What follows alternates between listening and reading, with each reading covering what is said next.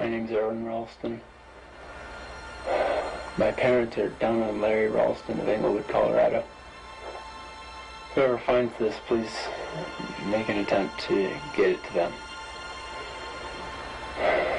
Be sure of it. I would appreciate it.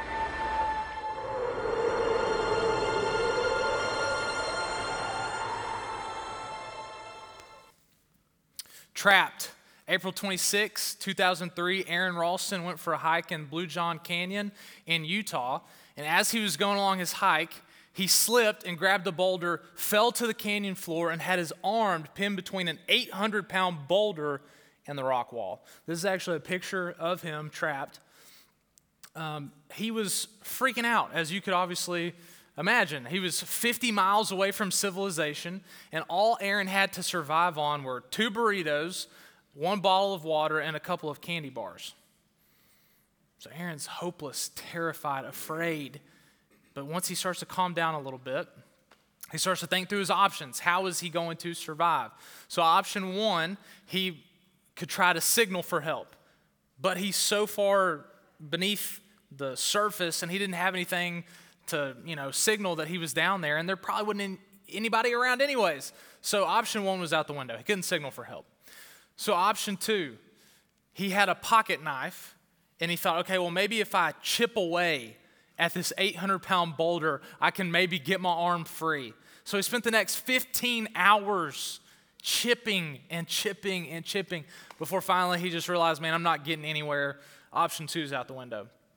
So option 3 was he had a rope with him, and so he put that rope around the boulder and made a makeshift pulley, and he put all his weight into it and tried to pull and move that boulder, but it was 800 pounds, so the boulder didn't move. So all of his options are out the window, and at this point, Aaron decides, I'm going to die. This is it. I'm trapped. No one even knows I'm out here. People won't know I'm missing for several days. I don't have enough food or water to make it. I'm out here in the heat. And so he started to make videos like the one we just watched, where he's saying, hey, this is it. My life's over. His last will and testament, Aaron was going to die. And suddenly, as Aaron began to fade in and out of consciousness, he had a dream. He had a vision, had some experience. And in that dream, he saw his future son. He didn't have a son, but he saw himself playing with a little boy, and he knew that that was his future son. And Aaron was so motivated by his future son that he said, I'm going to go for option 4. I'm so motivated that I'm willing to do whatever it takes. I got to take radical action. I must survive. And so he torqued his body, snapped both bones in his arm, took out the pocket knife, and cut his own arm off. Yeah. So he cuts his arm off, and he's not sure if he can survive because he's so dehydrated. He's bleeding out. He staggers through the canyon. He's hoping, praying that he can find somebody, and there in the distance is a family that's on a hike, and he can barely yell, but he yells out, help, help. And they turn around, they see him, they run to him. They're able to contact medical help, and in 4 hours, because they were able to come in a helicopter, the medics get there, they take care of him, he survives. Aaron Ralston, this guy who decided, I'm dead, it's over, he survived. It's crazy. So Aaron Ralston went on to be a motivational speaker, an author. He wrote an autobiography, Between a Rock and a Hard Place. It's not a joke, it's an actual book. And he went on to have that future son. Here's a picture of Aaron and his son. It was that vision that motivated him. I have to be with my son. I can live. I'm going to make it. That drove Aaron. Now, the story of Aaron Ralston is really powerful. I love it because there's that moment where he's given up all hope. He could not do it. He could not survive. What changed? He had a motive. He had a reason to live. And that motive was so compelling that he was willing to take action. And so it highlights this important truth that motives can be extremely powerful. Motives can be extremely powerful. We know this to be true in all areas of life, whether people are motivated by money or fear of failure or relationships. We all know what it's like to have inhibitions. Maybe there's something inside of you, right? That's like, I don't know if I can do this thing. And then boom, you have a reason and you're able to overcome it. For some of us, it's not our inhibition. Some of us, it's the hostile culture that we're a part of, or circumstances or people that are pushing back, whatever it is. It's something outside of us. And we think, man, I can't do this thing I'm trying to do. And then we get a motive and we're able to break through and take action. And so today, if you're a follower of Jesus, you've been given a mission. You've been given the Great Commandments and the Great Commission. Love God, love people, and make disciples. That's what everybody here has been commanded by King Jesus to do. That's what we're trying to do, right? Can we be honest? It's hard to make disciples. Anybody struggle with making disciples? You can nod your head, raise your hand, whatever you want to do. It is difficult. I feel like sometimes I think, man, I can be a preacher, but I don't know if I can be a disciple maker. I'm just being real with y'all. It is much more difficult to share my faith with a non-Christian, baptize them, show them by my modeling how to read the Bible, how to pray, how to live in Christian community, how to persevere, all those things, right? And then help them to reach someone else. That's much more difficult to me than just standing up here and talking, right? And so the question I've got is, if motives are really that powerful, then what motives could you and I tap into that would help us make disciples? If we feel overwhelmed and burdened and stuck at the thought of making disciples of Jesus, what if we just haven't discovered that motive that could empower us to take action? So I think that we all in this room, if you're a Christian, we need an Aaron Ralston moment. Now, don't worry, you don't have to cut your arm off, okay? But we need that moment where we discover what's that reason that's going to compel us to share our faith and to make disciples of Jesus. And so to do that, I'm going to be honest, I don't have the answers because, like I said, I struggle to make disciples. But we need to turn to someone who knows the struggle and yet has overcome them. So we're going to open up the Word of God and we're going to learn from the Apostle Paul. If you got a Bible, open to 2 Corinthians chapter 5. 2 Corinthians chapter 5.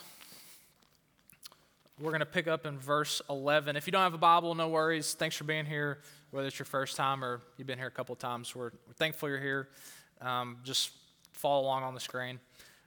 We believe that this is the inspired Word of God. So whatever we're about to read, this is important. This rules our life. This is where we get everything from, right here. So let's see what motivated the Apostle Paul. Therefore, since we know the fear of the Lord, we try to persuade people. Since we know the fear of the Lord, Paul and his ministry team, they experienced the fear of the Lord, a reverential awe at God and who he is. But why? Why did they fear the Lord? Well, anytime you're reading the Bible and you see the word therefore come before an idea, you can just say, okay, well, what comes before that connects to this idea? So why did they fear the Lord? Whatever comes before the word therefore. So let's back up to verse 6, and let's see why they feared the Lord. So we are always confident and know that while we are at home in the body, we are away from the Lord. So in other words, he's saying, while I'm living this life in this body, I am not with God, because God's in the heavens, right? For we walk by faith, not by sight. In other words, we can't see God because we're here in this body. In fact, we are confident, and we would prefer to be away from the body and at home with the Lord. Paul said, I'd rather be with God. I'd rather leave this body. Therefore, whether we are at home or away, we make it our aim. What did he make his aim? To be pleasing to him. Paul wanted to please the Lord. Why? Why would he want to please the Lord? For we must all appear before the judgment seat of Christ. Why did they have to appear before the judgment seat of Christ? So that each may be repaid for what he has done in the body, whether good or evil. Paul and his ministry team, they feared the Lord because they believed, they had a conviction that one day they would appear before the judgment seat of Christ. And in that moment, they would be repaid for how they lived in this life. So in the next life, they would be rewarded based on how they lived in this life.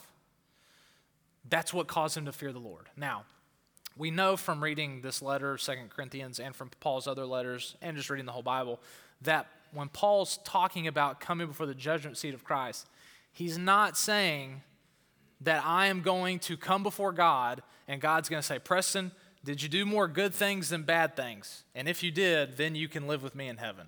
We know he's not saying that. Our good works don't cause God to forgive us, right? Not if you're tracking with me, okay, we get that. We're saved by grace through faith in Jesus. So because of what Jesus did, when we trust him, we're declared righteous and made right with God. However, what we see here in 2 Corinthians chapter 5 and in Romans chapter 14, for example, Paul says that although I'm made right with God through faith in Jesus, there's going to come a day where he would stand before Jesus and Jesus would reward him based on how he lived his life. In other words, the level of faithfulness to Jesus that Paul had, he would be rewarded in proportion to that. This is something that Jesus taught, that Paul taught, the other writers of the New Testament. We're going to be rewarded based on our faithfulness. So this word in Greek, judgment seat of Christ, it's one word, bema. So it's B-E-M-A.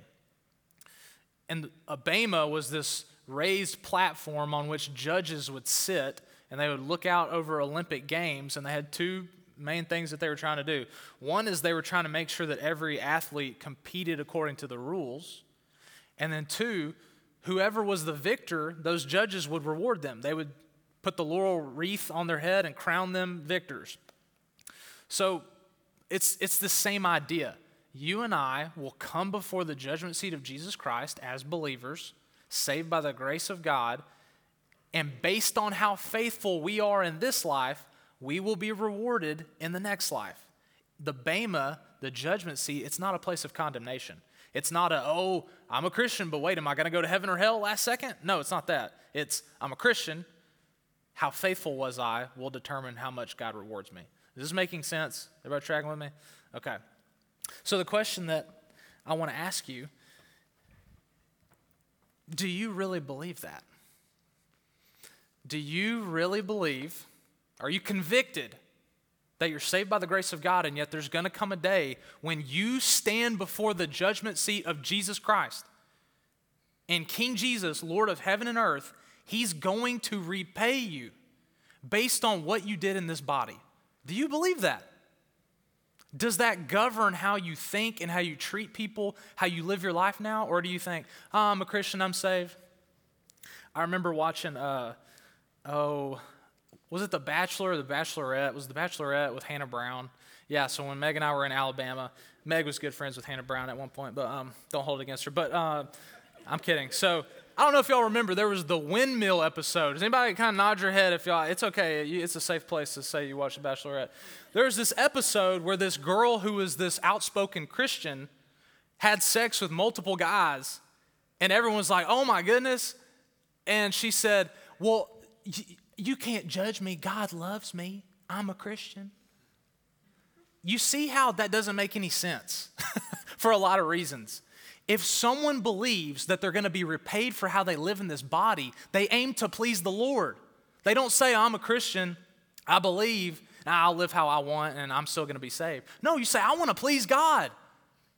I fear him. I have this awe and this reverence. He is the God of the universe, the creator of heaven and earth. He's the judge of the living and the dead. And sometimes I think we're so non-denominational that we walk in late, 2 songs in, come back, get my cup of coffee. Everybody's singing and stuff. I'm kind of talking, checking my phone. I'll walk in my football jersey or my sweatpants, or and I love that stuff because I came from a really strict traditional church growing up. So I don't hear. I love that stuff. I love that we're not denominational. But sometimes I just wonder, are we so casual that we don't have a fear of the Lord? He's going to repay you based on how faithful you are. Paul was motivated by that. That was one of his motives. And so it drove him. Why did he make disciples? Why did he love God? Why did he love people?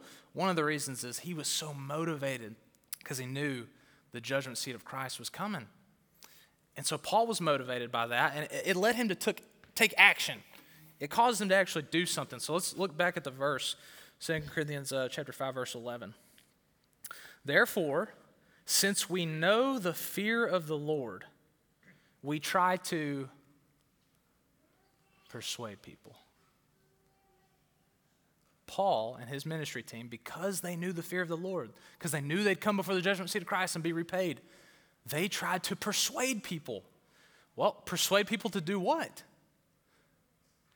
If you keep reading, which we're going to study the next part of this passage next Sunday, you'll see that this is all about leading people to trust Jesus, to believe the gospel, to become a Christian. In other words, because Paul believed that he was going to be rewarded and he wanted to please God, he told lost people the good news of Jesus. Said, here's the message of Jesus, here's what he done, here's who he is. And then he persuaded them. He convinced them. He won them over. He moved them to place their faith in Jesus. Now, I know what some of you are thinking. You're thinking, persuade people to trust Christ? We're not supposed to do that. I shouldn't put my beliefs on someone else. Or you might be thinking, Preston, we can't persuade people to trust Christ. That's the Holy Spirit's job. Well, if we want to imitate Paul as he made disciples, it would be hard to imitate Paul and not persuade people to trust Christ. Why? Because that's how his ministry is described over and over and over again. I could read at least 5 times. I'm just going to read 3 from the book of Acts just to really help you see this is biblical. It's biblical in loving to persuade people to trust Christ. Acts chapter 17, verses 1 through 4. They came to Thessalonica where there was a Jewish synagogue. As usual, Paul went into the synagogue and on 3 Sabbath days reasoned with them from the scriptures, explaining and proving that it was necessary for the Messiah to suffer and rise from the dead. Here's what he said. This Jesus I am proclaiming to you is the Messiah. Some of them were persuaded and joined Paul and Silas, including a large number of God-fearing Greeks, as well as a number of the leading women. Acts chapter 26, verses 27 to 29. Paul said, King Agrippa, do you believe the prophets? Why did he ask that question? Was it because he didn't know the answer? Do you believe the prophets? I know you do. Why did he ask a question to this king that he knew the answer to? Because he knew if he could get him to say, I do believe the prophets, then his next step could be the one that the prophets talked about who would come is Jesus. You see what I'm saying? He leveraged his worldview to make a case for Jesus. He said, do you believe the prophets? I know you do. Then King Agrippa said to Paul, do you think that in such a short time you can persuade me to be a Christian?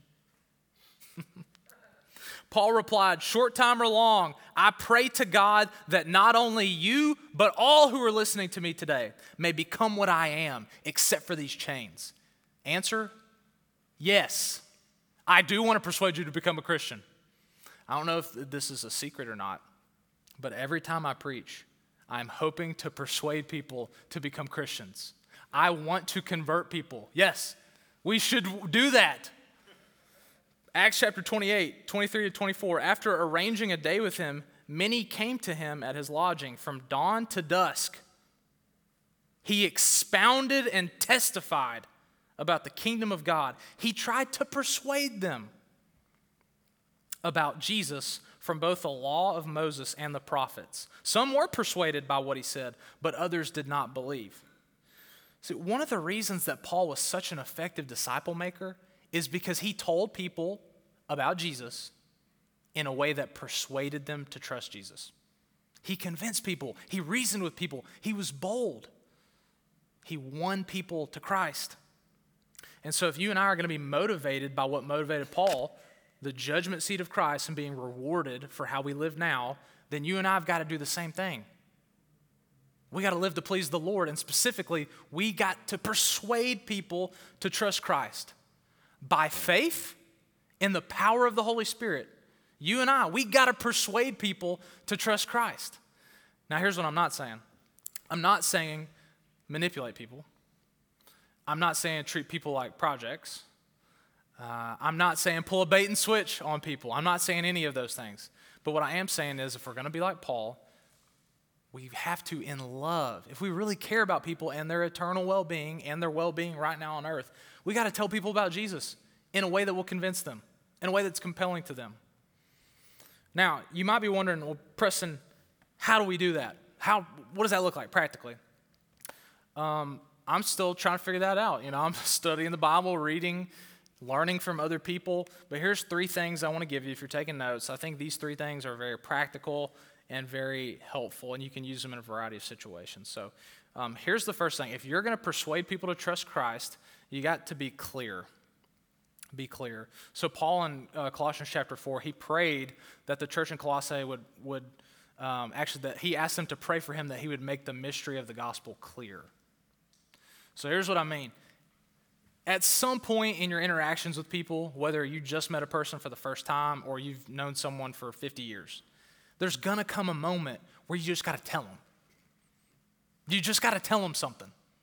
You just got to be clear. Make it really simple and clear, okay? So there's 3 different elements that I would say you got to get clear on. The first one is just, this is good news about Jesus. That's what the message is, right? Good news about Jesus.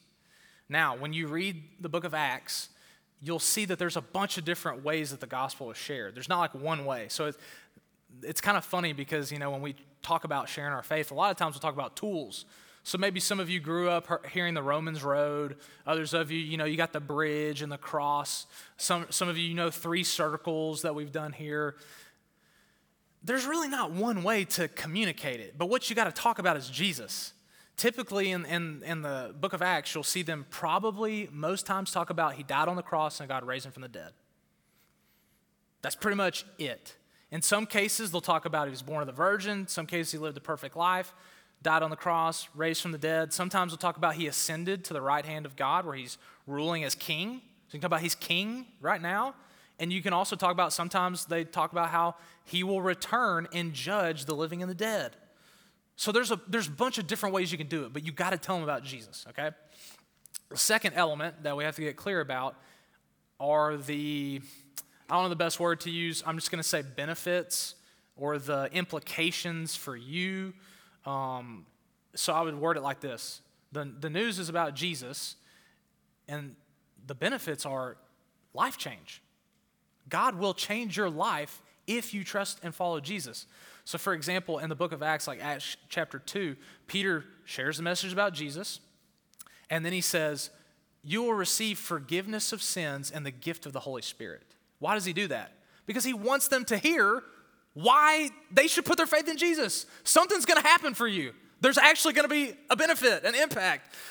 So that's a good thing to share. Sometimes people talk about, hey, all the wrong that you've done, you can be forgiven of. You don't have to live with guilt and shame. You can have a clear conscience. You can be right with God. You can talk about, again, you feel like you can't change, feel like you try to modify your behavior and you're just saying things over and over. Well, God can give you a new heart. He can put his spirit in you, and he can change you from the inside. For some people, you might want to share, hey, do you fear dying? That's a pretty common thing. 100% of people, you're going to die at some point, right? So do you fear death? Yeah. Hey, if you trust in Jesus, you can have eternal life now and forever. You can live forever.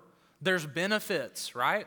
So you got to get clear. It's a message about Jesus, and it can change your life. And then the third thing is, when it comes to being clear, is we got to tell people how to respond. So, for example, in Acts chapter 2, it's one of those moments where Peter preaches the message. He's clear, tells them it's about Jesus, tells them how their lives can change. And then the people, they say, they're cut to the heart, and it says, what must we do to be saved? Have you ever had that moment where you share the gospel with somebody and it's, Preston, what must I do to be saved? Can't say it's ever happened to me.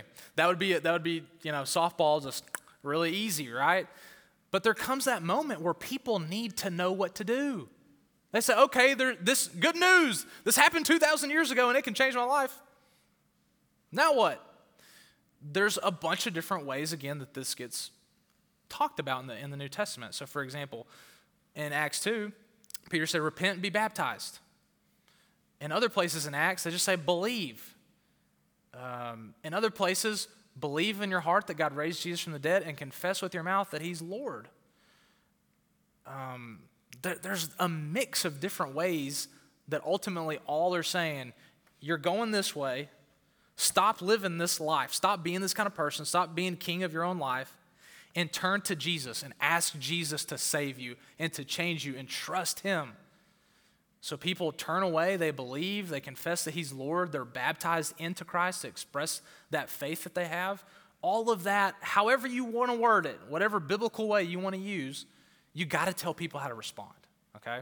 So it's a message about Jesus, it can change their life, and they got to respond. They got to trust Jesus. So one aspect of persuading people, there will come a moment where you get clear. You just tell them the message, right? That's probably the easiest part. All right, so here's the second thing. How do we persuade people to trust Christ? Be wise. Be wise. So here's what I mean. Did Paul always start in the same place when he was going to share the gospel with somebody? Yes or no? No? Okay, let's test this theory. See if Mary's right. I trust she is, but let's see. So, Paul goes to the synagogue. Who's at the synagogue? Jewish people. Okay? What do Jewish people go to for their beliefs about God and life? The Torah, or what's another way of describing it? Scriptures, or what else? Old Testament. Yeah, any of those things, right? So they believe that, right? So when Paul would go to the synagogue, he would specifically go straight to the Old Testament or the scriptures, the Torah, and he would say, read this.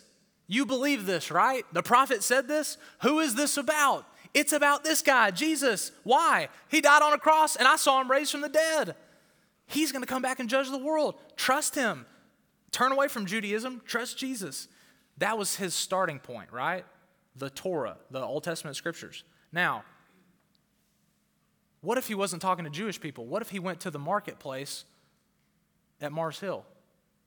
Where did he start with Gentiles, Greeks? Say that again. And yes, common ground, they already believed in higher powers. And as he looked around, what was that jumping off point? What did he see that he said, I can start there? He saw an idol to the unknown God. Think about this. Did Paul go to the Old Testament and say, hey, let me show you guys what the prophet said? No, why? They didn't believe the prophets. They're not Jews. What did he do? He looked around the Areopagus and he saw they've got idol after idol after idol after idol, all of these idols. And it burdened him. It actually says it burdened him. And then he saw an idol to the unknown God.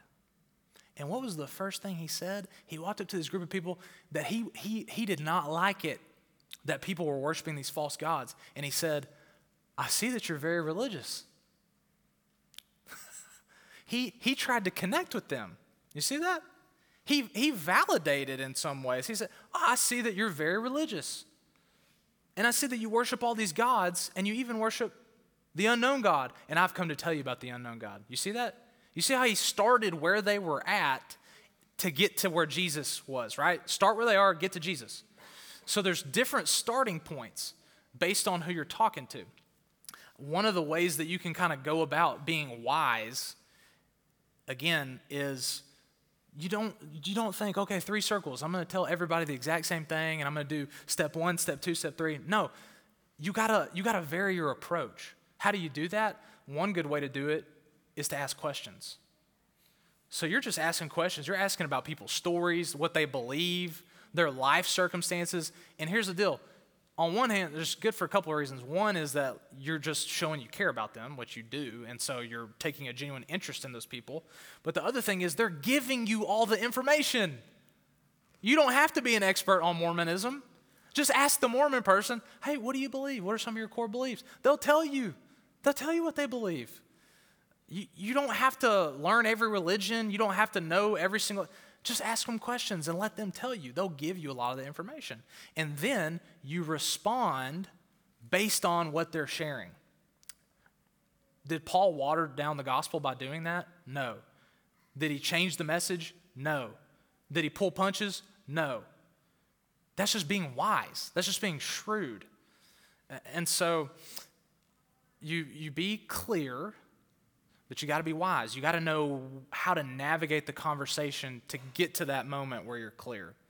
The last thing I think is really helpful is, number 3, to persuade people to trust Christ, we've got to be gracious. So I think when, you hear somebody like me talking like this, and, I tend to get fired up. So when I'm talking like this in front of a crowd of people and using words that Paul used, like persuade or plead or urge or expound or reason or prove, it's strong language, right? Well, there's also places like in Colossians 4 or Peter and 1 Peter 3 when he talks about giving reason for the hope that you have in the midst of hard circumstances, where they use language like gentleness and kindness and love. So basically, you don't have to be an argumentative jerk to persuade people to trust Christ. In fact, if you're an argumentative jerk, I don't think you'll effectively persuade people to trust Christ. I think if you get mad, if you get defensive, which, guys, I literally do that most days of my life probably. I can get defensive, right? But if I get defensive and I get mad, they're probably not going to listen. And if I get offensive and I offend them and they get mad, they're probably not going to listen. But if I can be gentle and loving and kind and demonstrate, this is hard for me with my face. You know what I'm saying? Some people got RBF in here. I got some of that. It's hard. On Sundays, I really got to work. I do some exercises back there, getting ready.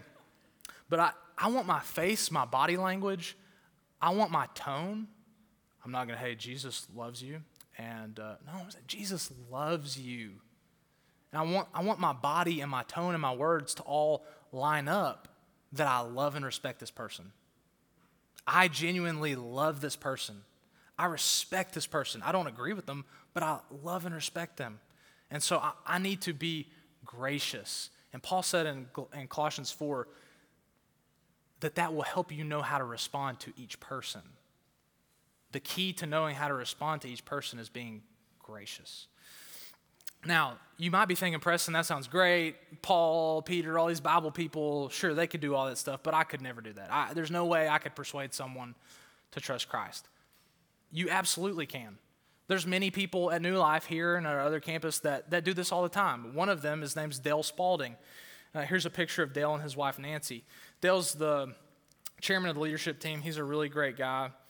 And here's a picture of Dale baptizing a guy. So Dale has baptized over 80 people in his life. It's hard for me to fathom that many people.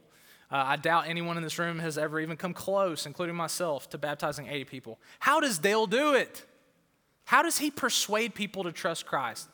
Well, first of all, he's a lot older than some of us, so he's got more time. No, I'm just kidding. But how does Dale do it? Well, I asked him, I said, Dale, can you share how you do this? And so he gave me a couple of stories to show us, kind of illustrate for us how he does this. So here's 3 stories. He gave me a bunch, but I just picked these 3. So here's the first one. This is Science Guy. I met a volunteer at the hospital. I listened to his story. You seeing? You already seeing it? I listened to his story. He was a retired mathematics professor. You think that might be important for how he approaches the conversation? I had common ground in math and science as I was an engineer at Boeing. Listen for his story, finding common ground. I shared that my faith was an intelligent faith. Why would he do that? Well, because he knew this guy was smart, and he assumed, well, one of the typical pushbacks is, oh, you're a Christian, you're stupid. You obviously got to be stupid and desperate to believe there's a God that's making all this happen. And so he said, hey, my faith is an intelligent faith. I studied history and how the Bible corroborated history. I shared with him how scientists have discovered the universe has a design, and therefore the universe must have a designer. And I encouraged him to examine the science, and in doing so, he will discover God. He tailored all of that towards a guy who had a science background. Now the next person. After ordering our food, I told the waitress that my wife and I are going to spend some time praying before our meal.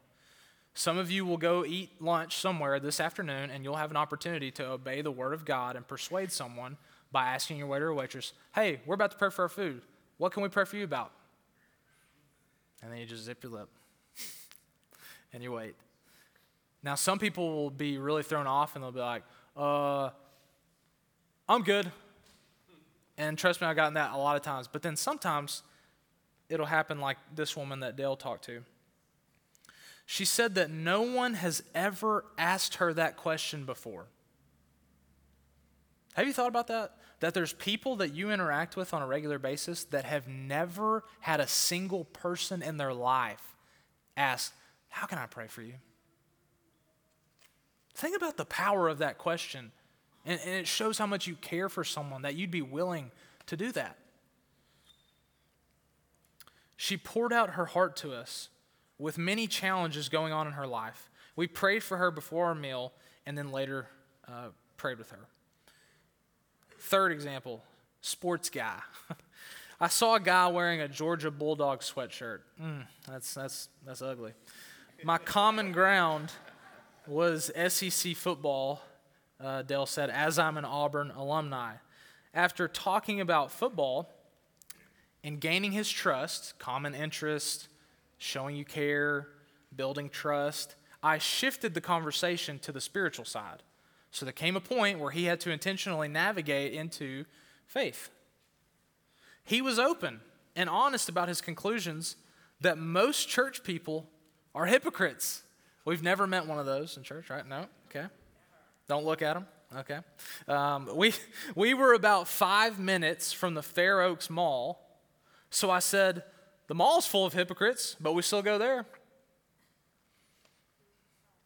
I've heard people say before, do you go to the gym? Do you work out? There's hypocrites there.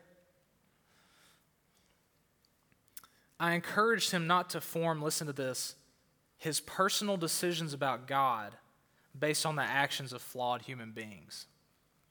That's good.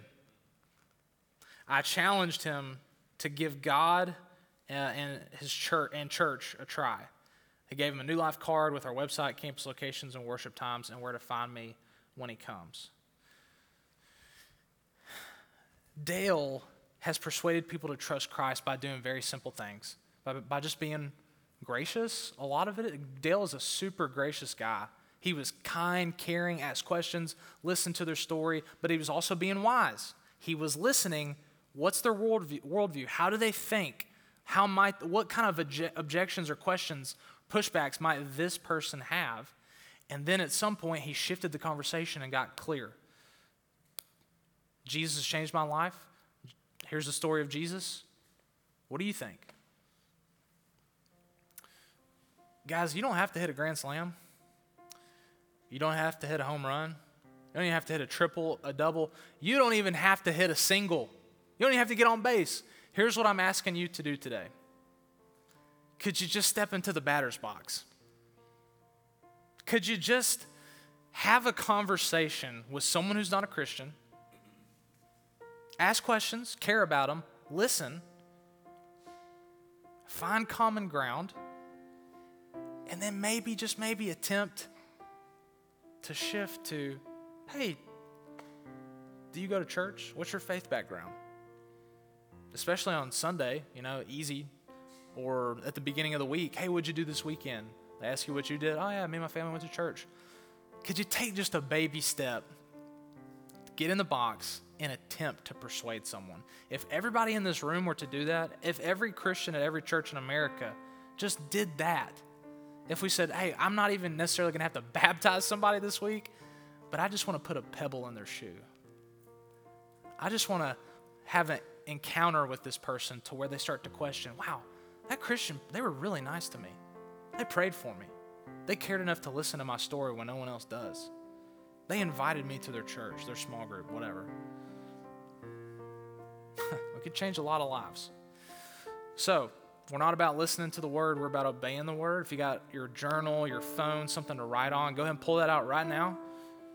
Come on, pull it out. Let's do it. I'm going to give you 2 minutes to write down your answer to 3 important questions. What did you hear the Holy Spirit saying to you? What is God saying to you through His Word? How are you going to obey Him? I'm not asking you to do something that I want you to do. I'm just asking you, and I'm going to have to answer this question too. How are we going to obey Him? And then finally, who are you going to share this with? Maybe there's somebody, a specific person that's coming to your mind. Write that person's name down. And then think through, okay, this week, when am I going to see that person? Am I going to see him at work? Or I'm going to see him at the store? I'm going to go to the store on Wednesday? Whatever it is, just write down your plan. How are you going to persuade someone to trust Christ? Just get in the batter's box this week. So go ahead, write down your answer to those 3 questions.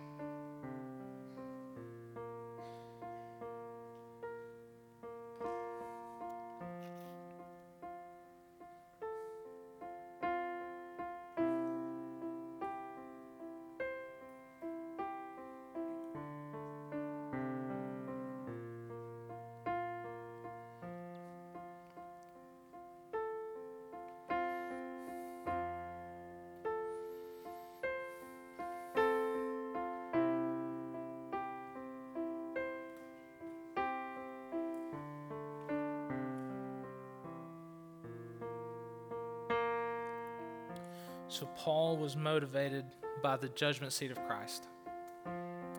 But he had one other motive, at least in this passage, that's really, really important. 2 Corinthians chapter 5, verse 14. I think we got those verses. If we can throw them up on the screen.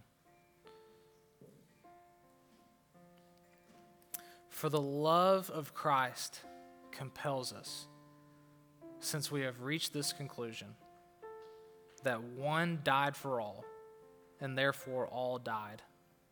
And He died for all, so that those who live should no longer live for themselves, but for the one who died for them and was raised. The love of Christ compelled Paul.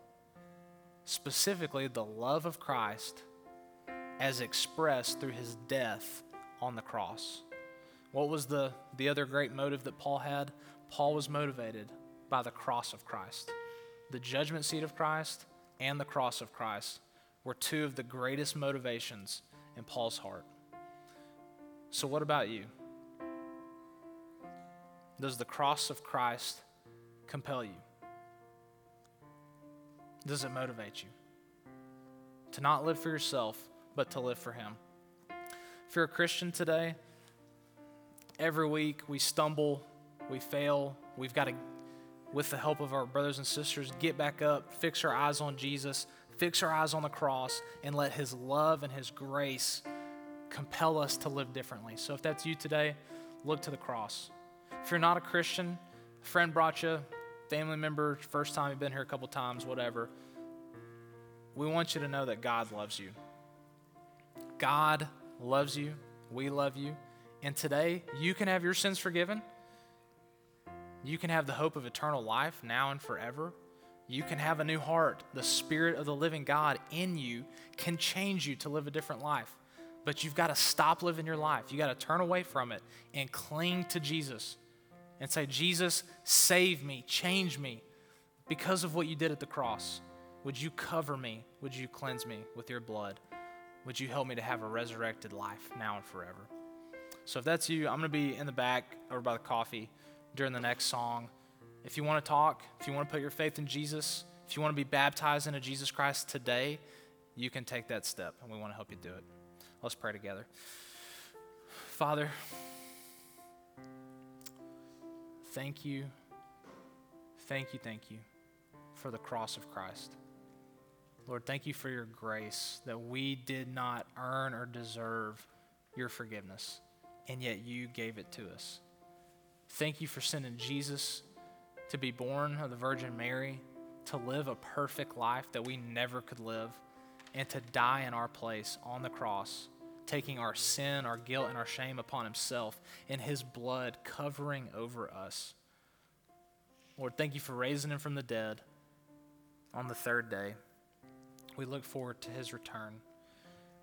God, I pray, move people to put their faith in Jesus today. Let today be the day that they trust him. God, we love you. It's in Jesus' name we pray. Amen.